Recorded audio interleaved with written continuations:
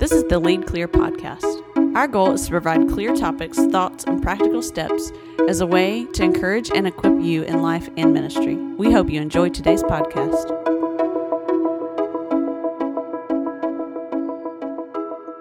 Welcome to the Lead Clear podcast. I am so excited for today. I have one of my heroes in faith and just one of my heroes in life, Polly Bias, with us today. And Polly is married to an incredible man named Sean, and man, they have 12 kids. And I had the privilege of pastoring the church that they were part of the planting of several years ago. And it was always fun to watch the Biases pull into the parking lot because they'd roll into like 4 different vehicles with all their kids. They'd all pile out, and it was just amazing to watch. Really, just watch them come in and see how the family is blended from all different walks of life and come together as one family. And Polly, I just want to say thank you for spending some time with us today, and welcome to the Lead Clear podcast. Thank you. Thank you for letting me join you. Yeah, so I'm honored to be here. Polly, we have a lot to talk about today, and we have a time frame, but man, we're going to be flexible with it. Just out of the gate, I would love for you to share, what is the Bice family story? How did you go from you and Sean to 12 kids at this moment, right? So how did you get from point A to point B? How did you get here? Well, I will say it's been a 25-year journey. We celebrated 25 years this past summer. I was that girl in high school. I always knew I wanted to be married and have children, and that's a lot of girls in high school, obviously. But 2 years after graduating, Sean and I got married, so I was a baby. It was a month before I turned 20, and I had my first baby girl 4 days before I turned 21. So I loved being a mama. It was everything I thought it would be. I loved it. 1 baby led to 2, 2 led to 3. And as you said, now there's 12 children that today call me mama. Of course, that has been a process, and all of those children are not biological. 8 of those kiddos are biological. 3 are adopted, and 1 is a little guy in foster care. So I would love to walk you through that journey because honestly, TJ, this is one of my favorite stories because I'm honored and just blown away by the fact that I have gotten to do this. I mean, it's an incredible joy. So back in 2010, I guess it was, Sean and I we had pretty much been at the same church, a large church here in Birmingham, for about 15 years. We loved it. We had some of the greatest leaders and teachers and pastors that had just been training us up, literally. We had been in church most all of our lives, but we had spent 15 years just really digging in deep. We were teaching Sunday school and we were leading, but we were also being fed well. We were in all the Bible studies, and I was, taking some systematic theology classes, and, we were learning everything we could. And we felt like around 2010, the Lord, we just heard him saying like, hey, like, take what you've absorbed and go and do it. Like, let's apply this. So we started praying, and there were several things that the Lord called us to in 2010. That was like a monumental year for us. A lot of change, a lot of new, a lot of really risky things, if I'm being honest, that we were just like, hey, we're not really comfortable with this, but we're going to be obedient. One of those things did end up being international adoption. So in 2010, from our view in Birmingham, Alabama, we were seeing a lot of ripples within the church in regards to orphan care. So there were a lot of public ministers who were, making waves, whether it be adoption or starting, organizations. But we also had personal friends in the ministry who were also like really digging into this, this idea of orphan care. And somehow I felt like Sean and I had been in church most of our lives, and I really couldn't tell you that I'd ever heard a message or a sermon about orphan care. So, here it is, 2010, and we're like, wow, like, how have we missed this? The James 1:27 verses and all the verses that are commanding us clearly as believers in Christ to care for the orphan. Right. So we just started praying like, okay, like, God, we hear you. What does this mean for our family? And he did lead us to international adoption. So we started, we did a lot of research. And at that time, TJ, let's see, we had 6 kids. biologically. So we were actually only even eligible to adopt from a couple of countries, which is funny. So the Lord led us to Ethiopia. And in 2013, we brought home Toadie, which was our first adopted daughter. And it was amazing. It was probably the hardest, most beautiful journey that we had ever been on. Just, it was crazy. I mean, we just felt like, wow, Lord, like this is so beautiful here. We've had 6 biological children. This is beautiful. We felt like it was like a picture of the gospel just unfolding in front of us. So shortly after we brought her, well, actually right before we brought her home, we formed an orphan care organization in Birmingham with some friends of ours, Altar 84. And basically we were coming alongside churches and just providing resources to them and encouraging them in ways to get involved in orphan care. So while we're doing this, like we bring Toadie home, and we quickly realized, like, hey, we don't think the Lord's done with us here yet. Like, we wanted to go back and adopt again. So things were getting tight in Ethiopia, and they were starting to shut the country down. And we were like, this is weird, Lord. Like, we know we heard you say, go back, do it again. And now things are closing. But at the same time, we are researching and we're learning everything we can about orphan care internationally, but also right here in the United States. Like, what does this look like here? Obviously, there's not orphanages in the United States. Right. But there's the foster care system. Right. So we, start meeting with people. We're hungry to know more. And so we start learning about what foster care looks like right here in our own county. So we discovered that there's 1,200 children in the county we live in who are currently in foster care at that time. 3 to 4 kids were coming into care every day. And there was like a ridiculously low number of foster homes. Like, I don't know, it was around 200, I want to say at the time. If you do the math, that doesn't work out. Right, that doesn't work out. So, we were just like, okay, so basically every child in foster care they need a home, they need a family, they need food, they need clothes, they need love, they need protection. Most importantly, they need Jesus. And we have all of those things. So, we just, as a family, some of our first kids were old enough at this point to be really involved in these decisions. And so we just started praying like, okay, God, what does this look like for us? Like, what are you doing here? What is our, responsibility to these children that are literally living in our back door in our county? And so he did call us to foster care. He did, make it very clear, like, bring them into your home, make room for them, whatever you've got to do, stretch your tents, make room.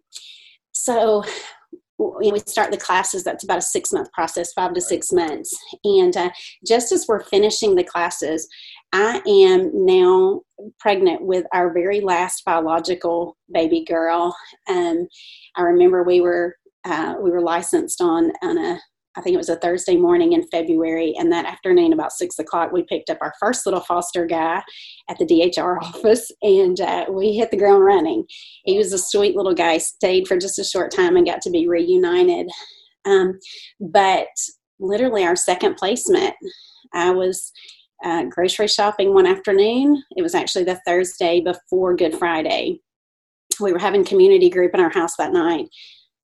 I'm 8.5 months pregnant at this point, and I get a phone call from DHR, and I see it's their number, and I'm knowing that I can deliver this baby any day, including over this Easter weekend that's coming up. So I'm saying, no, this is not what I need. And then the lady on the other end of the phone proceeds to tell me about this newborn baby boy who she's like, you're the last person I want to call. I know you're about to have a baby, but we cannot find anywhere.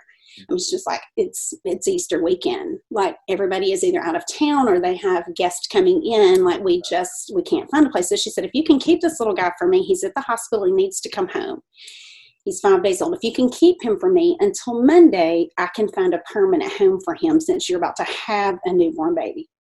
So with this, Sean and I had made a decision that neither of us would say yes without contacting the other one and deciding it was the right thing. Sure. I'm going to be honest, I didn't call him. I asked for forgiveness. I did not ask for permission. I don't recommend that. I don't recommend that, but it worked out just fine.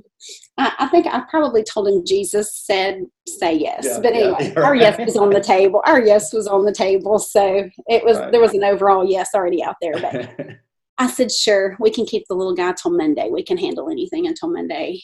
And she brought him to the house a couple hours later, and we had a house full of people over for community group. I'll never forget. People were coming in the door, and there's a social worker coming in with a baby, and people are looking at me like, what in the world is going on? Like, who is this baby? And I'm like, I'll explain later. Could you just give him a bottle for a minute while I finish dinner? But long story short, with that little guy, Monday morning came and went, and we were just like, goodness gracious, we are in love with this little man. We cannot possibly stand the thought of them coming to pick him up.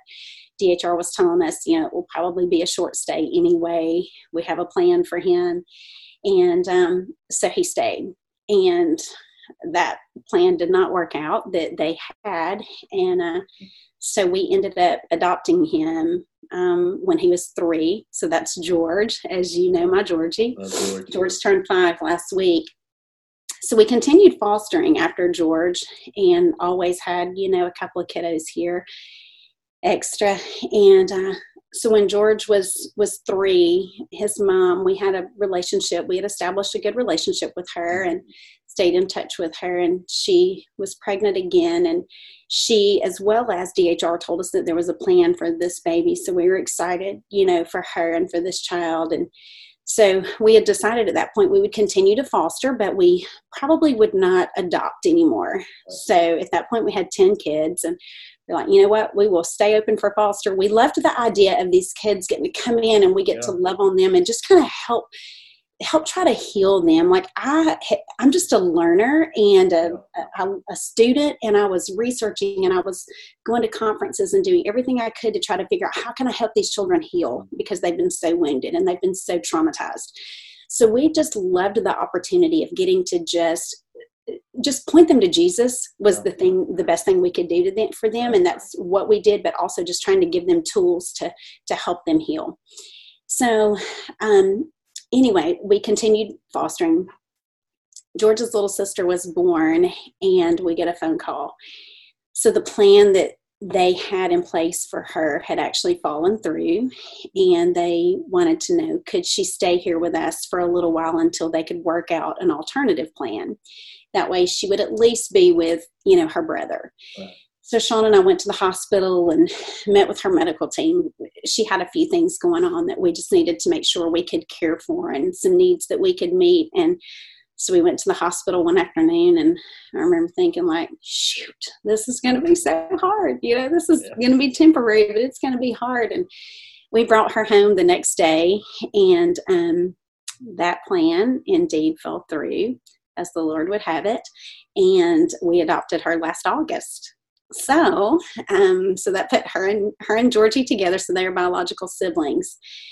So, since that, her name is Stella. So since Stella was born, we have, had a few more in and out. And we currently have one little guy right now we've had for 2 years, who is just turned 2 last week. We've had him since he was born. Altogether, we've probably had about 35 kids, come in and out of through the doors in the last 5 years. And like I said, 2 are permanent and 1 we're just kind of waiting to see now. So that's what got us to the 12 kids. And that's where we're at today. And we're just, our yes is on the table. Yeah.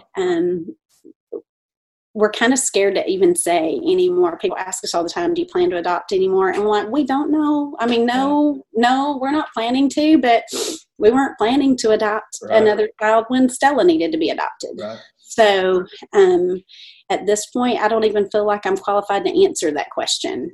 I just have to say, we'll let Jesus answer that for us.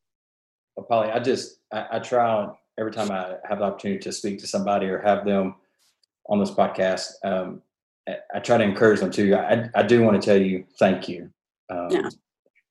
You and Sean you're special people to my family.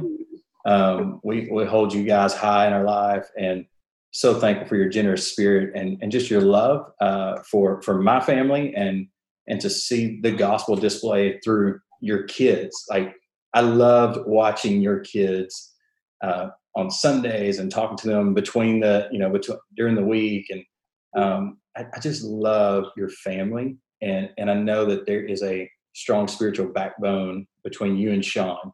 I know you guys do it together. I know it's not just you, and I know it's not just him, because I watch you guys do this together. And to see Sean, he's just a good old boy who, man, he can build some amazing things, but to watch him love on those kids was inspiring to me as a dad. And so just thank you for letting the gospel play out in your family and being faithful to that. So thank you for that. Thank you. You're welcome. And thank you for your kind words and for always being an encouragement to us. And honestly, two things to that. Number one, it's all Jesus. And you know that. It's all Jesus in us. It's not any of our own self, because we would be way too prideful and selfish to ever do what the Lord has allowed us to do. And number two, it's honestly the greatest joy in the world to get to be used in the kingdom like this. Yeah. It's amazing that when you put your yes on the table, the joy that comes from that, right? Even in the midst of things that don't make sense. I went through that period of my life last year. Man, I didn't want to say yes.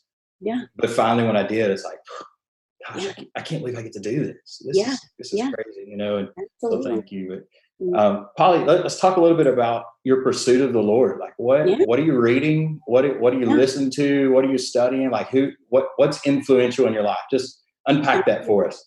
Sure. So as I said, I love to read. I love to study. I love to listen, to different sermons and messages and things like that. But I'm going to be honest with you, TJ.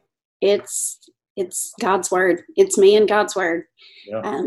I recently had the opportunity to speak to some young women, and I was talking to them about being awake and staying awake. And how do we stay awake? And we stay awake by pursuing God. And how do we pursue God? It has to be being in His Word. I told them, and I'll say it again, that's not old school. Being in God's Word daily I feel like is sometimes a lost art, because we have so many other resources that we can turn to. But I've learned tons from teachers and preachers and books and sermons, but I've learned the mass of what I know about God and who He is. And even the majority of what I've learned about myself has come directly from me and God in His Word, all by ourselves, just me and Him. So as far as my pursuit of God, it's a lot of me and Him and His Word and a lot of prayer. However, I usually have at least 3 books going at one time. I'm that person, but 3 is my limit. I will not allow myself to start a 4th, and I prefer to stay at 1 or 2. So lately, I have actually been reading Humility by Andrew Murray. Okay. And also The Master Plan of Evangelism by Dr. Robert Coleman. I love both of those. My newest, those are oldies but great. My newest book I just started a few days ago actually is Beth Moore's new book, Chasing Vines. I feel like I've cut my spiritual teeth on just Beth's Bible studies and her teachings. And she's incredible. She's incredible. Yeah. So I still go back to her all the time and her teaching. In addition to that, so I have been this year reading through a chronological Bible that has a reading plan daily that I've enjoyed. But honestly, I've probably just been digging into Ephesians lately, just because of a message that the Lord has kind of laid on my heart in regards to just walking out our purpose in life and using the story that God has written in our lives, and then combining that with the gifts and talents that He has given us, combined with the things we are passionate about in this world. And I feel like when you connect those 3, when you connect the dots there, that's where your purpose lies. I mean, obviously our purpose is to love God and to love others, but that looks different for me and for you. Sure. Yeah. And so I feel like when we can connect those dots, we can figure out like this is, instead of purpose, I really like to call it more like kingdom assignments, because I think purpose kind of looks like one big overall thing, like maybe foster care or adoption or something like that. But I mean, I honestly think that it's more like daily assignments. So I've been digging into Ephesians a lot recently, just as I've studied, and kind of equipped my heart even better to share that message. And probably, other than that, a couple of things. Can I tell you a couple of books that I've read lately that I would recommend because of what we are dealing with right now? So ironically, right before COVID-19 happened, I had just finished The Ruthless Elimination of Hurry by John Mark Comer. I also listened to his podcast a lot at Bridgetown, and that book it did a number on me. And I was, it was just like, I want this. I feel like we move at such a fast pace, right. And we, I always say that I feel like with my kids that are like middle and young high schoolers, like I need to reel them back in, and I need to get them back home a little more. And, I've got some socialites, and, I need to get them back in with mama and daddy. And so I read that book, and I was like, yep, that confirms it. Like we need to put down the devices and, gather back in the living room and do those things that we know, just those simple, times of being together. And then COVID-19. Yeah. So I highly recommend that book. Another book that I just recently read is Get Out of Your Head by Jenny Allen. Okay. And that's also a fabulous book because she is really teaching in that book that it is spiritual, but it is also, there's a lot of science in it as to like, how do we literally take every thought captive? Mm-hmm. How do we get out of just that funk of like, I'm in a bad headspace and I don't know how to get out. Right. She literally walks you through steps of how to do that as a believer. So I recommend both of those books right now, just because of the time we have. And what I'll do is I'll put links in the show notes of this. So anybody that listens to this can actually just link over to Amazon if they wanted to pick those up. I'll put those in here. So It sounds like two great recommendations. Yeah. The Comer book, man, we were talking before we started, am I stir crazy yet? Because I'm on the go all the time. And, it is different for me to have to stay in a spot, And, I was reading just on some social media, some guys I really respect. And there's a guy in Birmingham. He's like, well, this is day 17 of having dinner with my family. Exactly. And he's like, I can't tell you the last time he said probably have never had that many days in a row. And that's us. Yeah. That's my family, for me, they're in pastoral ministry or doing what I do now. Like, our goal is to get 2 or 3 nights. Exactly. That's most families. Absolutely. That's most families. And so, and to pause, but it's so easy. I've even found myself even more busy at home during this quarantine than I was beforehand. I'm like, what am I doing? Like, God has given me some time here, or he's allowing some time, even through the midst of chaos, God is providing a calmness in my house because nobody's sick here, thankfully. Yes. So like, man, I need to be spending time. So for instance, we made a schedule, Polly, you'll appreciate this. We made a schedule with our family last night of like, okay, so on Thursday nights, the kids, my 2 middle schoolers, they're responsible for cooking dinner for the family. There you go. It's like, I'm a little terrified of what we're going to have for dinner tonight. But hey, whatever you have, and like we just made it like, hey, we're going to be intentional with this time.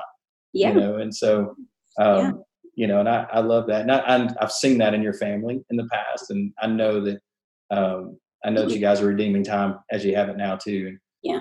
Polly, what are some principles? Just maybe 1 or 2 principles of things, either characteristics or principles that you live by, or that you want to instill in your kids, or to those around you, like, and these are things you try to hold tight to that you want to live by. 1 or 2 of those things, you think?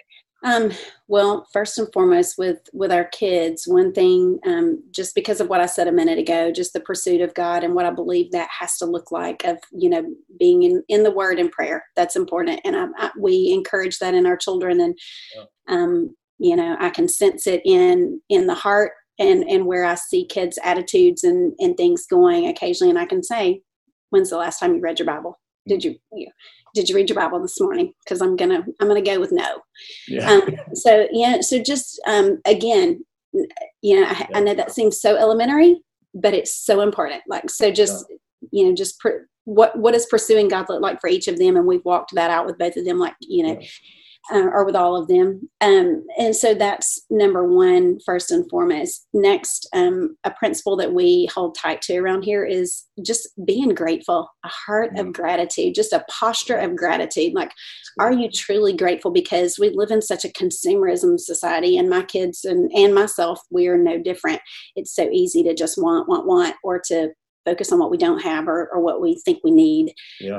And so just trying to help them, focus on, gosh, we have so much to be grateful for. And I don't mean just stuff, but we have our health, and we have our family, and, we have our friends and our community and our church and so many things. And so just a heart of gratitude. And then last of all, say one thing is just a principle that's important to me and Sean, that they realize and that they walk out in their life, is just a life of sacrificial living. I mean, a 12-year-old can live a sacrificial life. A 5-year-old can live a sacrificial life, and so that's something that we have tried to instill in them, is be thankful for what God has given you and for what he's done for you and for the life he's given you and the story he's given you and the gifts he's given you and the talents. But live sacrificially. Realize that you are an ambassador. Once you become a believer in Christ, you are an ambassador, and your life is no longer your own. You are living the life of Christ. You are Christ on display in your school, and in our home, and in your community, and to your friends. And so, be willing to be sacrificial with that. It has to it has to be more than just affectionate love. It has to be a sacrificial love. So are you willing to give up your time, your bedroom? Are you willing to share, everything you have? So that would be my top three, just, a personal pursuit of God, just a posture of gratitude, and, and then sacrificial living. Yeah. So kind of off our question to go off, number one, how would you, what's maybe a practical way, or maybe that parent who may listen to this, right? Because there's going to be parents that listen to this, and they're not maybe they're not doing family Bible study, or they're not doing time together. Like, what are some practical things you do, your family does, or maybe some practical things you would say, hey, here's something you could do with your kids. What would you say for that?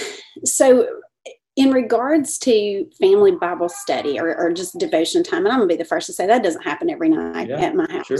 It does not. Oh, mine either. I wish it did, but it doesn't. Yeah. We'll have a good run for a little while, and then we get off track, and we've done better, lately, obviously. But, we do try to, when we run that off in the ditch, we try to get back on the road pretty quickly, of sitting down together. Right now, 9:00's our time, where we all meet in the living room, and usually it's, we share a scripture. It's nothing super deep. We share a scripture. We unpack a scripture together. We ask some questions. What does this look like in our lives? And, and a few of my older kids, I've gotten to where we'll even have them like, hey, you're in charge of Bible study tonight or devotion time. So like, come prepared, like with a scripture that you want to talk about, or something that the Lord's doing in your life right now.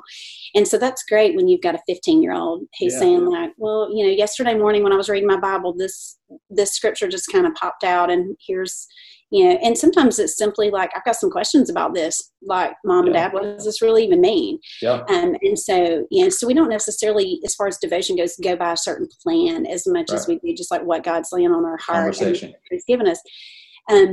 In addition to that, really one thing that Sean and I try to do that is just a practical, we try to just look for those opportunities to have those conversations. I don't ever want Bible study to be a check off, a box to check, like we did that. Okay, great. Yeah. But instead,